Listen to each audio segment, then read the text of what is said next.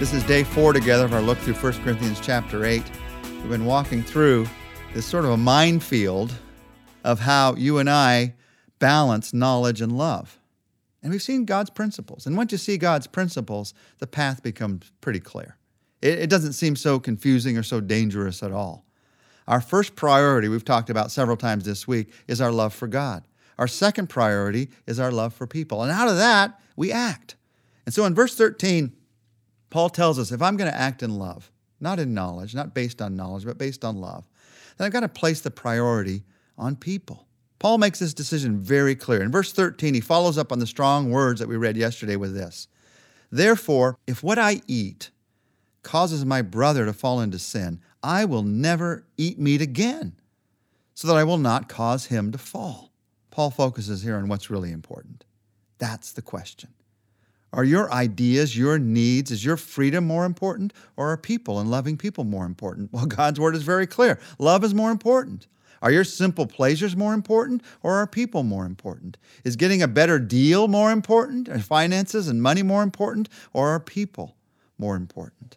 The major reason that we have struggles in our relationships, whether it's in a family or in a church or in a business, wherever, the major reasons that Christians have struggles in our relationships is our priority gets on our rights rather than on other people's needs. And Paul here says, place the priority on people. Now, we've been walking through this week. And one of the keys to understanding this is how this works itself out in real life. In order to navigate these waters, how to not hurt a weaker Christian, you have to understand the difference between love and legalism. That's a key to understanding this, a key barrier to get out of the way here. The difference between love and legalism. Love is when I choose to make a sacrifice for another person. Legalism is when someone demands that I make a sacrifice for them. Love is when I choose to give up something I'm doing in order to keep from hurting a weaker Christian. Legalism is when a stronger Christian demands that I give up something I'm doing in order to meet their expectations. Love is choosing not to go to certain movies because you know what's in them might take the thinking of a struggling believer in a wrong direction. Legalism is a Christian who would never go to that kind of a movie, who's never gone to that kind of movie in 50 years, telling you can't either, just because they want to control you. Love is all about sacrifice. Legalism is all about control.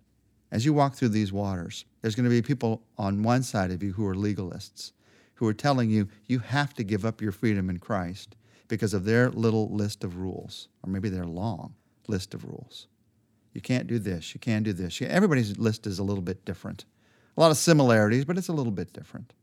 And the truth of the matter is, and Paul writes about this, the whole book of Galatians is about this, you can't let a legalist rule your life, run your life. The legalist is not the weaker brother. They're the person who is as strong in their faith as you are. They're not going to be hurt by the fact you make that decision. Their faith isn't going to be hurt by that. The truth is, they're trying to hurt your faith by forcing you to give up a freedom that you have in Christ. So you don't let the legalist rule. You realize that is not going to control my life. They want to control my life. You don't let a legalist control your life, but that means two things. You don't let a legalist control your life by doing what they're telling you have to do, but you also don't let a legalist control your life by saying, I'm going to do it no matter what. And I meet a lot of believers today. They're letting legalists control their life by saying, I'm going to demand this freedom in Christ because I don't want to be like that legalist. You just write the legalist off. You ignore the legalist altogether. You turn your back on them and you face the weaker brother, the weaker sister in Christ. And you act based on what they need. I see a lot of us not acting based on what a weaker brother or sister needs because we're afraid of the legalist. And guess what? The legalist is still in control. That's where they love to be in that situation. So you just ignore that person who wants to be in control and you face that person who has the greatest need, the weaker brother or sister, and then you make your decision. What do they need? How do I need to love them? How do I need to act towards them? And you realize that all of those actions that you take, all those things that you give up, those little sacrifices that you make, it's because you love that person who has a need. You love that brother, that sister in Christ. Now, Paul says here, I'm going to never eat meat again if it's going to cause somebody to stumble. He's saying, I'm sure he liked meat. He's saying, really, it's not that important. In light of eternity, if it causes another believer to stumble, out of my motivation of love, this is a simple choice. So when you face away from the legalist and you face the person who has the need, it really does boil down to a very simple choice. How could you allow any luxury or habit or practice of life to become more important than people? This is the challenge that Jesus brings us. Jesus had the right to remain in heaven. He did not have to come to this earth and be born in a stable. He did not have to live his life on this earth. He didn't have to go to a cross and give his life for us. But he came and he died. Why? Because he placed his priority on you. He places his priority on people. So in my life, in your life, the question is, how can I do that today? Well, I certainly can't do it by getting caught up with the legalists. And I certainly can't do it by getting caught up in knowledge. I certainly can't do it by getting caught up in my pride.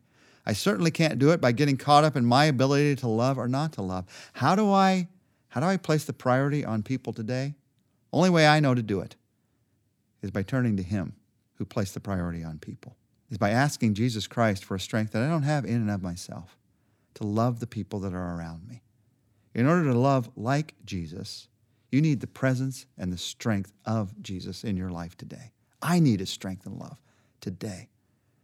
So for just a few minutes together, I'd like to stop. I'd like to pray in relationship with him for that strength to love. Jesus, we turn to you. We know that you love us. We see it on the cross. We see it in the life that you live for us. We know that your love for us will never fail us. We're promised that in the resurrection. We're promised that in your word again and again. So, Lord, I pray that in the security of that love, you would give us a new kind of way of living life. Help us to set our selfishness aside and help us to live in the life of your Spirit. Lord, any of us who've tried to do that, it gets tough sometimes because we want what we want when we want it. But Lord, if we can only see you in that moment, see your love for us, we realize what we want really, it isn't that important. The fact that we want it right now might show us how important it really is, because what's going to last isn't the right now. What's going to last is eternity. What's going to last is you. What's going to last is your love. So Lord, I pray for strength for every one of us to live in a different way today, to live in your love, and because we live in your love, to live out your love toward other people. Not faking it, not being phony, not feeling like, I have to give this up even though I don't want to, and feeling more and more stubborn inside, but instead having a freedom to truly love because of your love for us. Jesus, do something different in us. Do it today, and then do it the next day, and do it the next day. Do it one day at a time. Today, show us who to love. Show us how to love. Give us the freedom to love. We ask this, Jesus, in your name. Amen. Tomorrow, we're going to take a broad look together at how to decide whether something is right or wrong for you to do in that moment.